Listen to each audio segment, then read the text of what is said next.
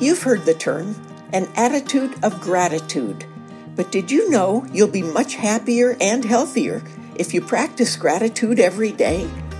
Philippians chapter 1, verse 3 says, "Every time I think of you, I give thanks to my God." Are there people in your life for which you're grateful? Do you have family and friends who love you?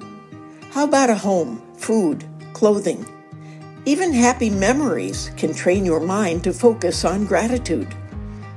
Bernie LoCoco is a Christian brother, part of the world's largest Catholic order dedicated to teaching.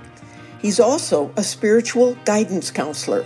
When I reflect on the previous day, I'm amazed at how many times I've been touched by God's goodness, often through actions of other people. But if I take time, like for example, living in this area, not to take it for granted, or that I can still at my age do everything I want, that God's given me support groups. There are so many blessings.